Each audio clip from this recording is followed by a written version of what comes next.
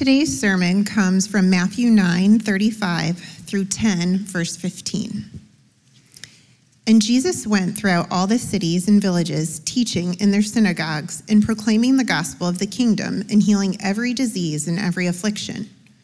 When he saw the crowds, he had compassion for them because they were harassed and helpless, like sheep without a shepherd. Then he said to his disciples, "The harvest is plentiful, but the laborers are few. Therefore, pray earnestly to the Lord of the harvest to send out laborers into his harvest."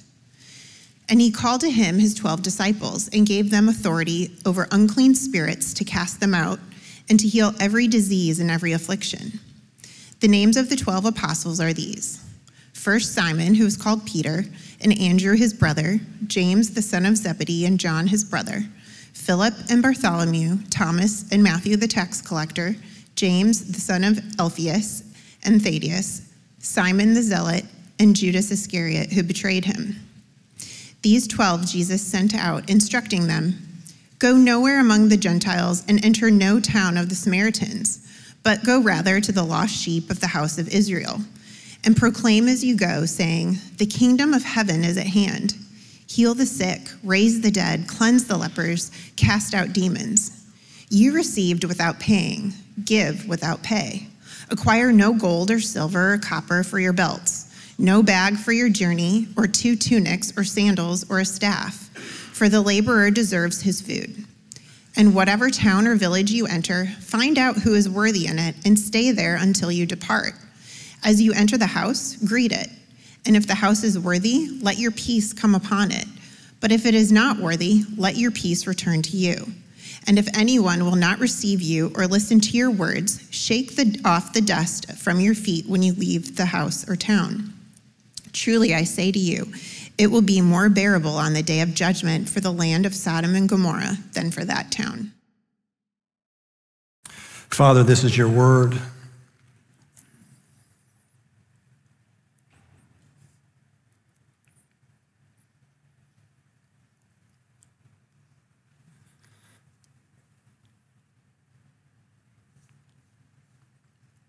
And we need it this morning. We are so independent and operate so self-sufficiently.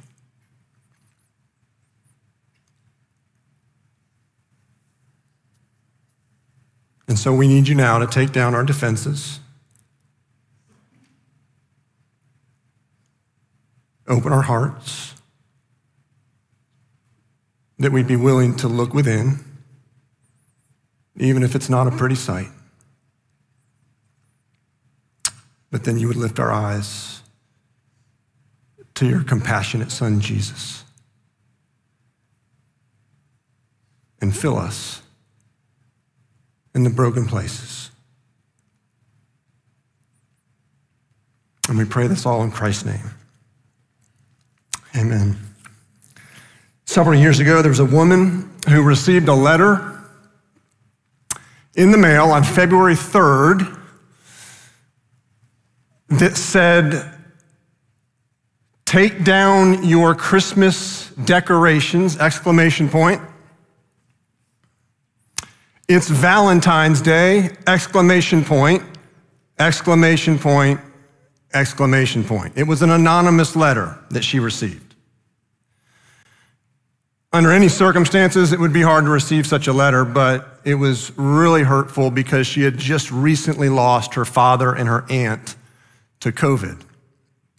Right after Thanksgiving, her father actually lived with her, and right after Thanksgiving, her father put up the Christmas decorations like he did every year.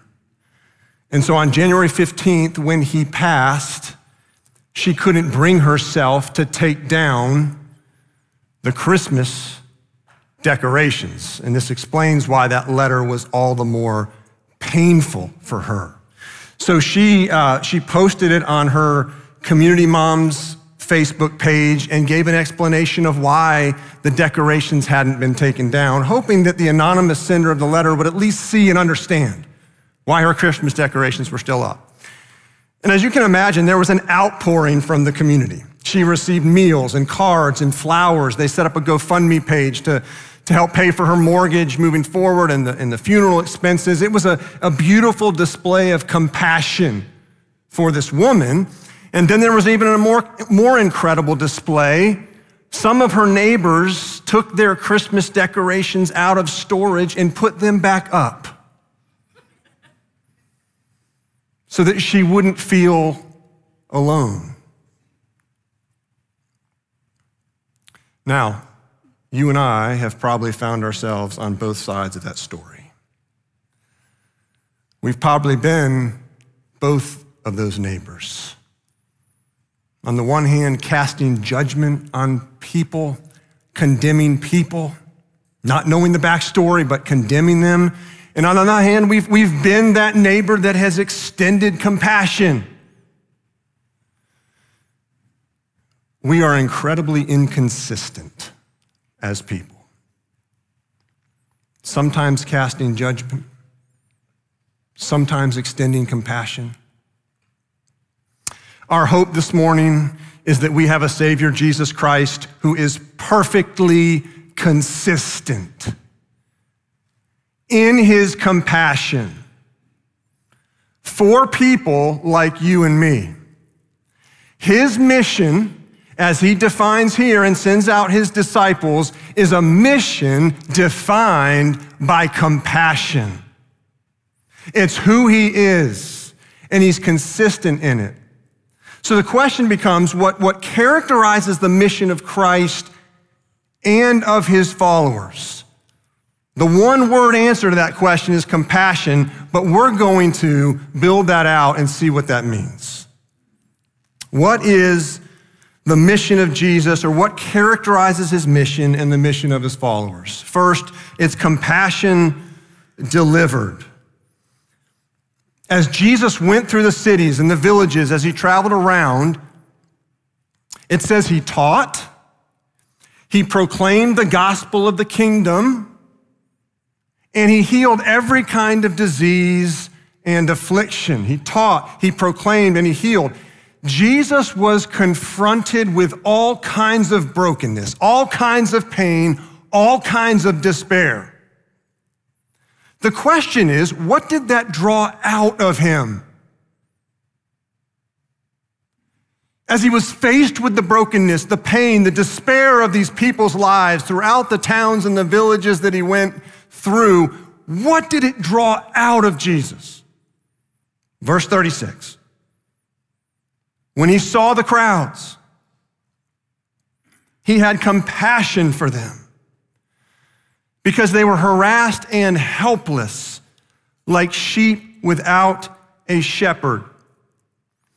In the New Testament, this verb here for compassion is used only of Jesus or only by Jesus in his parables. This verb is not used outside of Jesus' parables. It's not used of people. And the reason that's important is what is being described here is divine compassion. Divine compassion for troubled people who are harassed and helpless. Now, Matthew gives us a metaphor. He gives us an illustration of what it means to be harassed and helpless. He says it's like sheep without a shepherd. That expression is used numerous times in the Old Testament to describe the people of God. Sheep without a shepherd. Now, a couple things about sheep. Number one, they're incredibly vulnerable to attack by hostile animals. And so they're always in need of protection. Number two, sheep are not good at providing for themselves. They are not good at going and finding green pasture to eat from. So they have to be led there. Right? So sheep need protection. They can't protect themselves. And they can't feed themselves. They have to be led to green pasture where there's food. If they didn't have a shepherd, they would be harassed and absolutely helpless on the mountainside. that phrase is used to describe you and me. When it's used in the Old Testament, if you look at every instance that it's used, what you find is it's describing one of three scenarios. It either describes when people are leaderless, they have nobody to lead them, guide them, or it's describing when they're being led poorly by one of God's shepherd leaders, or it describes when they're being harassed by the gods of the culture. And that third scenario of being harassed by cultural forces is described in Zechariah 10:2. For the household gods utter nonsense, and the diviners see lies. They tell false dreams and give empty consolation. Therefore, the people wander like sheep. They are afflicted for lack of a shepherd. Now, by the time that we get to the New Testament, this phrase is used often to describe the leadership of the Pharisees, which were the religious leaders of the day. They placed heavy burdens on God's people. They mistreated God's people. They used them for selfish gain. They disadvantaged others to advantage themselves. It was poor leadership. So when we look at Old Testament to New, we look at this phrase, what we see described is exactly how we are harassed and helpless today. Because that's the question. You and I are harassed and helpless, but that's not helpful if we don't understand what that means for us today and how we find ourselves in that situation. So what does it look like for us to be sheep without a shepherd? Let me give you a couple scenarios here. Some of you may have been in the past hurt or harmed by a leader through being controlled, through being used, through being manipulated, whatever it may be. And when you finally got the strength and the courage to move out from underneath that leadership, maybe you were talked about or slandered. And so you bear the scars of that experience, you bear the scars of that treatment, and maybe now that you're out from underneath that leadership, you may find yourself beating yourself up, saying, man, how did I get into that? Why did I let myself be treated like that? Actually, was it my fault? Did I cause that? Question is, when you find yourself harassed and helpless in that kind of scenario, what do you receive from Jesus in the midst of it or after it?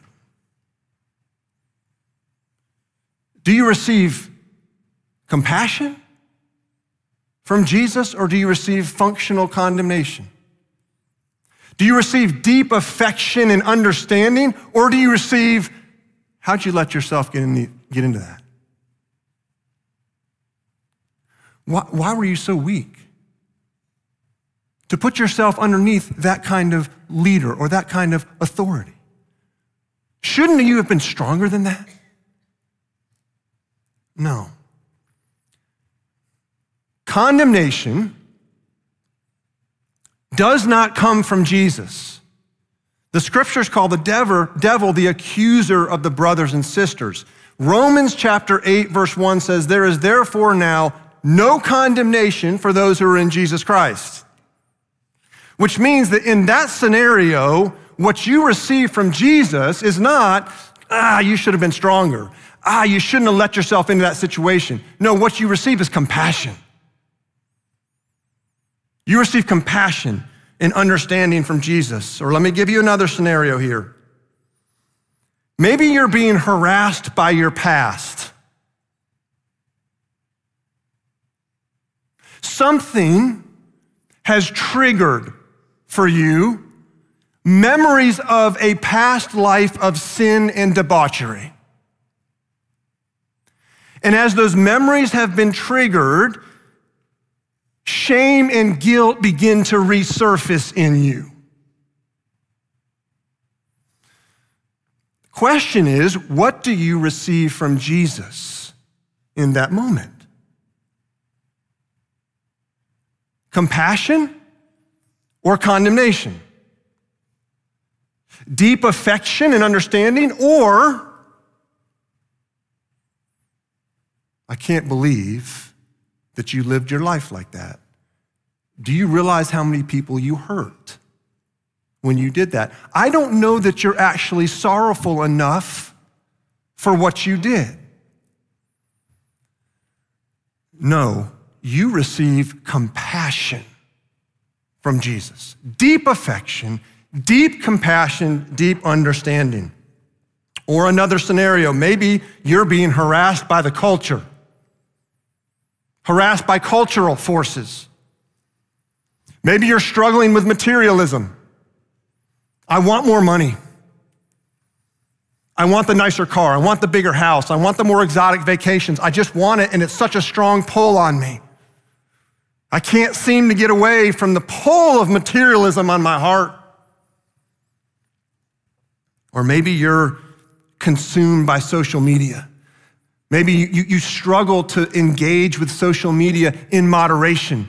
It just has such this almost addictive pull on you, and it brings you in repeatedly into places of depression and anxiety, but you keep going back. Or maybe your smartphone has become a functional addiction where you just keep going to it and you're not engaging with your spouse, your children, or your friends because you just keep going back to it. It's like a pill that makes you feel better or forget about the stresses in your life. When you are bombarded and harassed by cultural forces, what do you receive from Jesus? Compassion or condemnation? Deep affection and understanding and steadfast love? Or, if you really loved me, you wouldn't be influenced by that. No, you receive compassion from Jesus because your troubledness draws out his compassion. And he put on flesh and lived in this world, and so he understands the cultural forces that harass you. He understands what it means for you to be underneath leadership that is harmful. He understands when you are harassed by your past life of sin and debauchery, whatever it is. Your troubledness draws out Jesus' compassion. Here's the question. What does the troubledness of others draw out of you? Compassion or condemnation? Now, we all know what we would love that answer to be. We would love to say 100% of the time, the troubledness of others draws out my compassion. But we know that's not true. More than we would like to think or admit, the troubledness of others can draw out our judgment and our condemnation. And we find that the mission of Jesus, there's a big disconnect between the mission of Jesus and the mission of his followers. Why? Because you cannot deliver compassion consistently unless you are receiving compassion consistently. Compassion delivered requires compassion received. Now, what do I mean by compassion received? It's described in one statement in this passage. One statement by Jesus, and it's surrounded by all of this evidence that confirms this one statement that Jesus delivers to his disciples as he's sending them out to extend his mission. It's verse 8, into verse 8.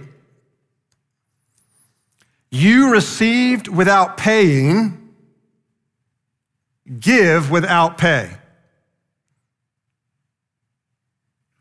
Jesus says, you received my compassion without paying for it. Now I want you to go out and extend and deliver compassion without demanding payment. The compassion that the disciples received from Jesus was not merited. It was not earned. It was by grace and grace alone. It was the grace of God that delivered compassion to them. And what we see here in this passage is that statement is surrounded by evidence of the truth of that statement. Look at the evidence, verses 37 to 38. Then Jesus said to his disciples, "The harvest is plentiful, but the laborers are few. Therefore, pray earnestly to the Lord of the harvest to send out laborers into his harvest." Jesus says there is a harvest out there. Laborers are needed. Therefore, pray for laborers. Laborers aren't self-appointed. They are called by God, which is why the call to mission is first and foremost a call to prayer, because laborers are not self-appointed. This applies. Jesus is speaking to his disciples, but it's teaching them what was true of them. And that is, the disciples did not wake up one day and say, I think it would be a great idea if we left our stable jobs behind and if we started traveling around and telling people about this man, Jesus. No, they were called. And the Gospels reveal and tell of the various callings of the disciples. They were called. Not only that, their names are listed in verses 2 to 4. Now, without going into detail about each disciple, I will say this.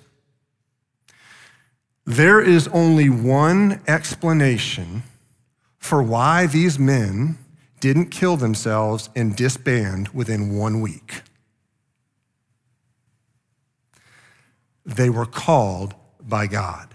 This is a hodgepodge group of bandits that were called to accomplish something. And any human logic, reason, rationality would have never pulled these men together for the purpose for which they were called. This was a hodgepodge group of men. You had Peter, who was the optimist. You had Thomas, who was the pessimist. And then you had Simon, who was the one-time zealot who hated taxes and wanted to overthrow the Roman government. You had Republicans, Democrats, libertarians, Debbie Downers, and positive Pollies thrust into a room together to accomplish something. Now, under human understanding, that's a bad move. You don't get stuff done that way. These men were called by God, and on top of that, they were not the movers and shakers in society. In fact, towards the end of the list, you read of three: James, the son of Alphaeus, Thaddeus, and Simon the Canaanian. These were the most obscure of the disciples. They were absolutely obscure. There's no human explanation for why these men were instrumental, used as instruments to change the world. Only a divine explanation. They had received God's call. They had received the compassion of Jesus, and on the journey, they would continue to receive the compassion of Jesus.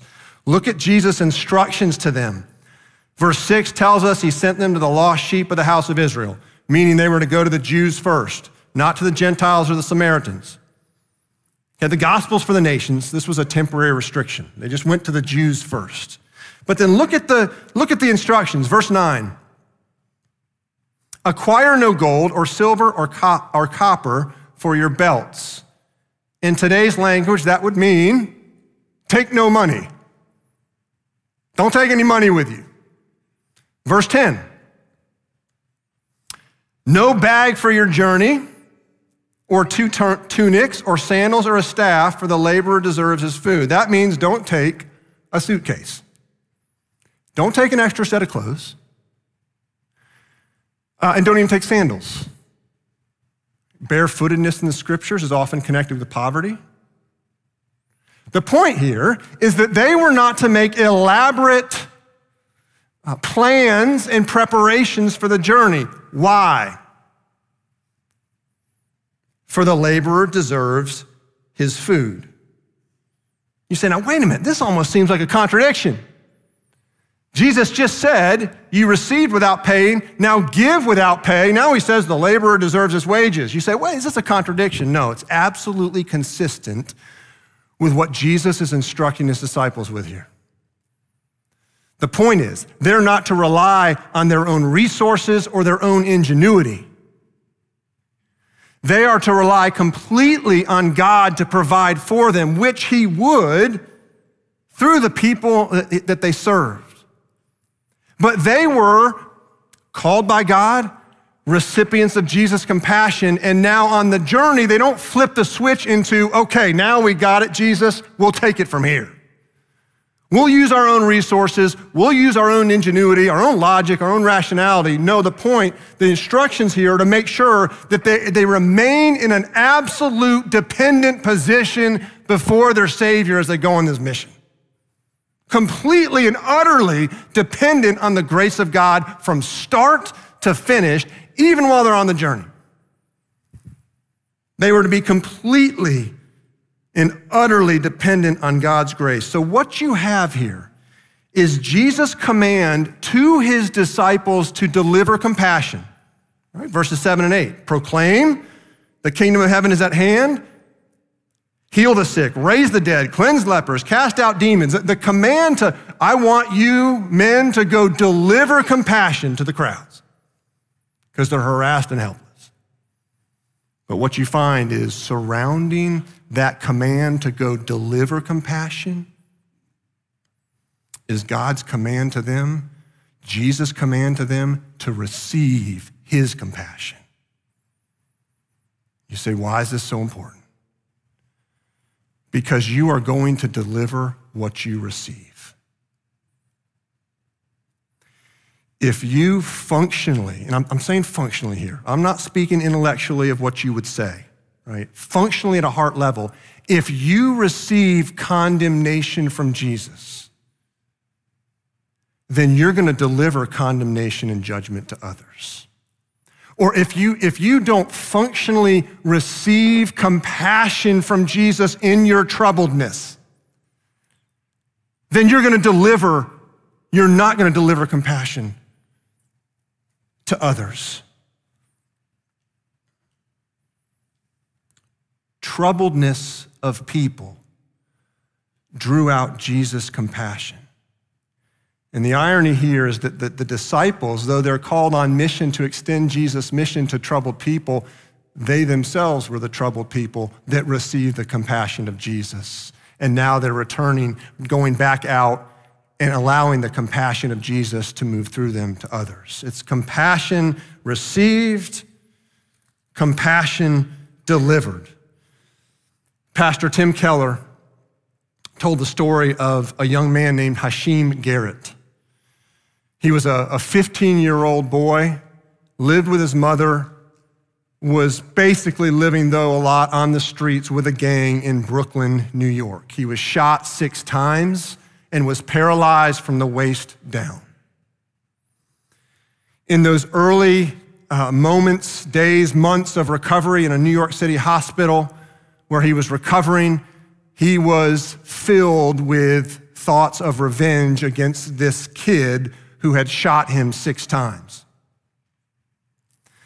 But then during the recovery that moved into rehab, there was a time where a new thought, kind of an aha moment thought, came to Hashim as he was recovering.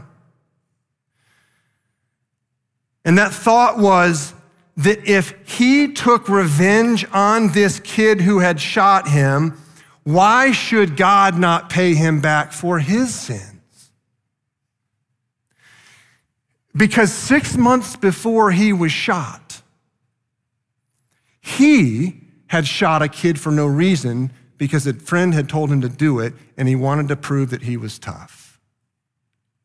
And now 6 months later, he was shot by a kid whose friend told him to do it for no reason.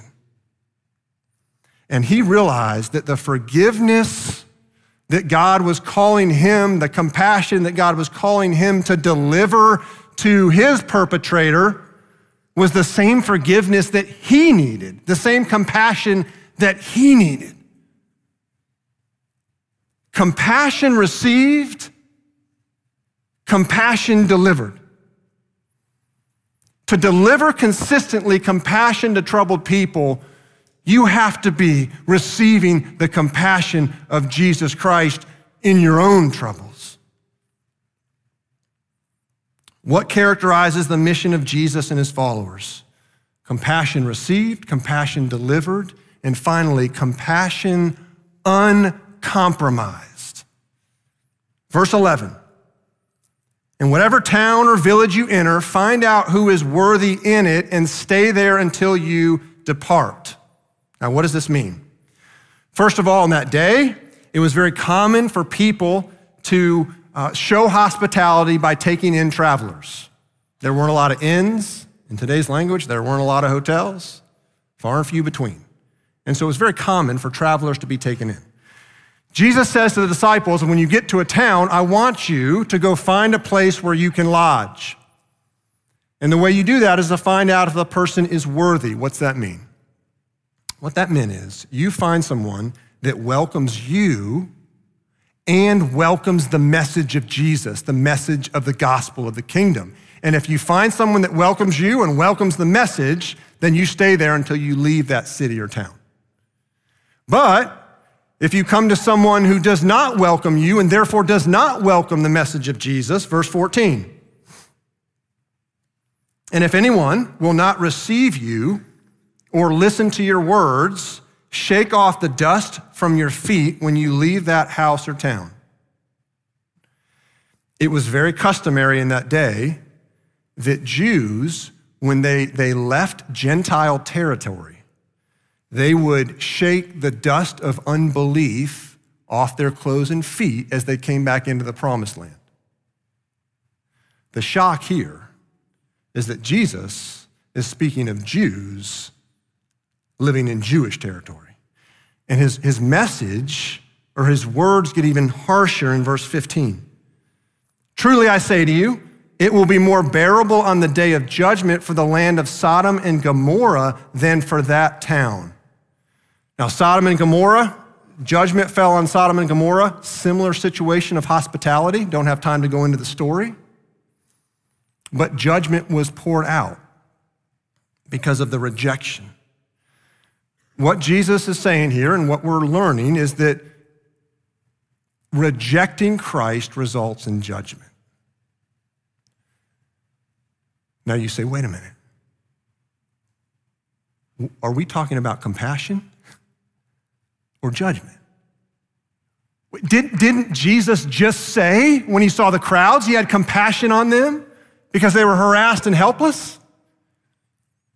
And now Jesus is calling for judgment? Compassion and judgment are not incompatible. In fact, it's the compassion of Jesus that commits him to destroying the sin that is destroying the people that he loves. Judgment is just purging and removing the sin that doesn't belong. And it's born out of Jesus' compassion. Because of his compassion, he's not okay with sin destroying this world and destroying his people. And sin is removed through judgment. Now, you run that through the cross.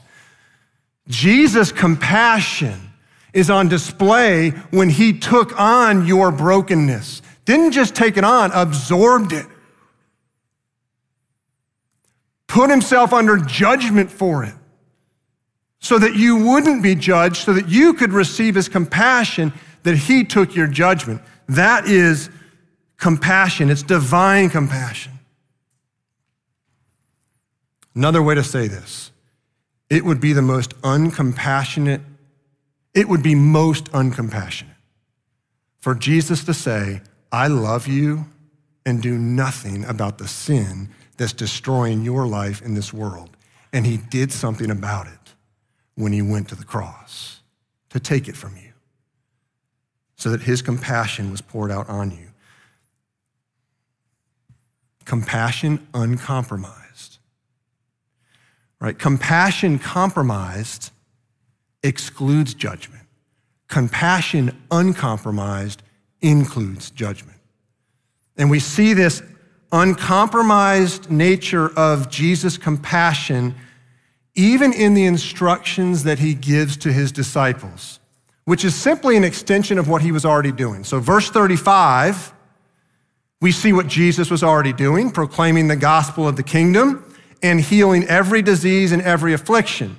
Proclaiming and healing, word and deed. And then he commands his disciples to extend his ministry, verse 7-8. And proclaim as you go, saying the kingdom of heaven is at hand. Heal the sick, raise the dead, cleanse lepers, cast out demons. Right? Proclaim and heal, word and deed. Jesus doesn't just instruct them to heal. Compassion requires both. Compassion requires words, the word of the gospel, and the deed of the gospel. It would be most uncompassionate to heal someone of their earthly affliction and not deliver the good news of Jesus that can deliver them from eternal affliction of sin. Compassion requires both word and deed. Otherwise, it's compromised. When people receive the compassion of Jesus in word and deed, it either draws them closer to Christ or it makes them more guilty before Christ. There's a divided response. When compassion uncompromised is delivered to people. It draws them closer or it pushes them further away, but compassion is word and deed. It's word and deed. And this is becoming incredibly important in our culture because the deeds of the gospel are becoming increasingly accepted, but the words of the gospel are becoming decreasingly accepted. When you think about the mission of Jesus, it is a mission of compassion, but it is always a mission of words and deeds. And he calls his followers to the same. That your mission as a follower of Christ, Christ extending his earthly mission and ministry through you, is a call to both word and deed. When you think about your mission, is it characterized by both, by word and deed? And if not, which is lacking? The word of the gospel or the deed of the gospel? Right? Which is lacking? Author Lee Strobel remembers flying into Midway Airport in Chicago. There was a blizzard, and on the flight in, he was sitting next to an engineer from India.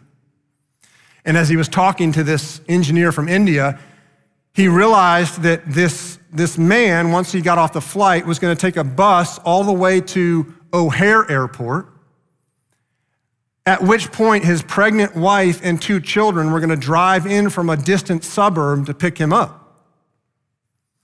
And so Lee said to this man, he said, well, listen, I've got a rental car at at Midway. Why don't I just give you a lift home? And so the man was grateful and he accepted it. And on the drive, he asked Lee, why are you going so far out of the way to do something like this for me? And Lee told him, he said, has anybody ever done something so kind for you that it makes you want to pass a kindness along to someone else? This man, nodded slightly. And then Lee said, well, Jesus Christ has done something incredibly kind for me. And he said this man began to understand that what motivated Lee Strobel to go out of his way to give this man a ride home and not have his pregnant wife and 2 children come pick him up, it was motivated by the grace of God, by the kindness of Jesus, such that when he dropped him off at his house, the man said, thank you. And he said, I'm going to need to think a lot more about the conversation we had. And Lee Strobel, reflecting on the experience, said this: there is no doubt in my mind, my words about Jesus registered with him because he experienced the love of Jesus through my practical deed of giving him a ride through the storm. Compassion received, compassion delivered, uncompromised in word and in deed. Let's pray.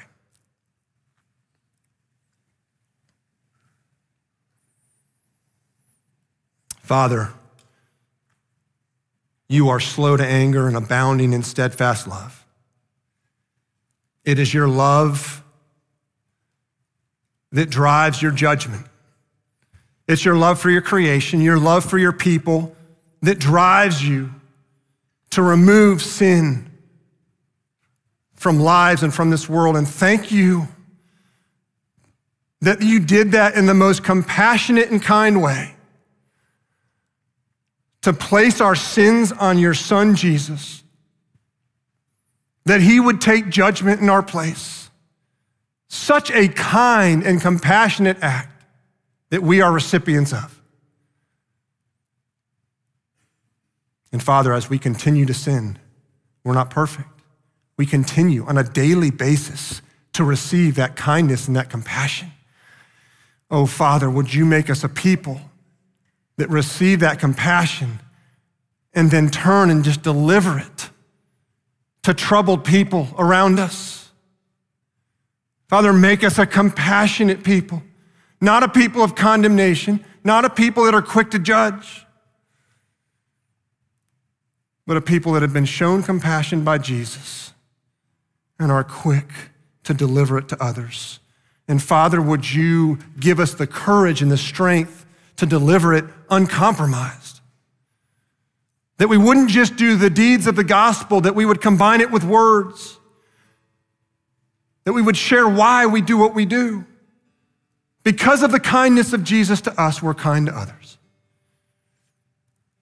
Oh, Father, would you remind us, because after you, Father, sent your Son, and after your Son called the 12 and sent them, we have in the Gospels in Luke where your Son Jesus sends the 72. It's beyond the disciples. And the 72 are nobody special. It represents us, that you've sent us into a troubled world, into troubled lives, to extend and deliver compassion and kindness in word and deed. Help us to do that. Help us to be faithful. We pray this all in Christ's name. Amen.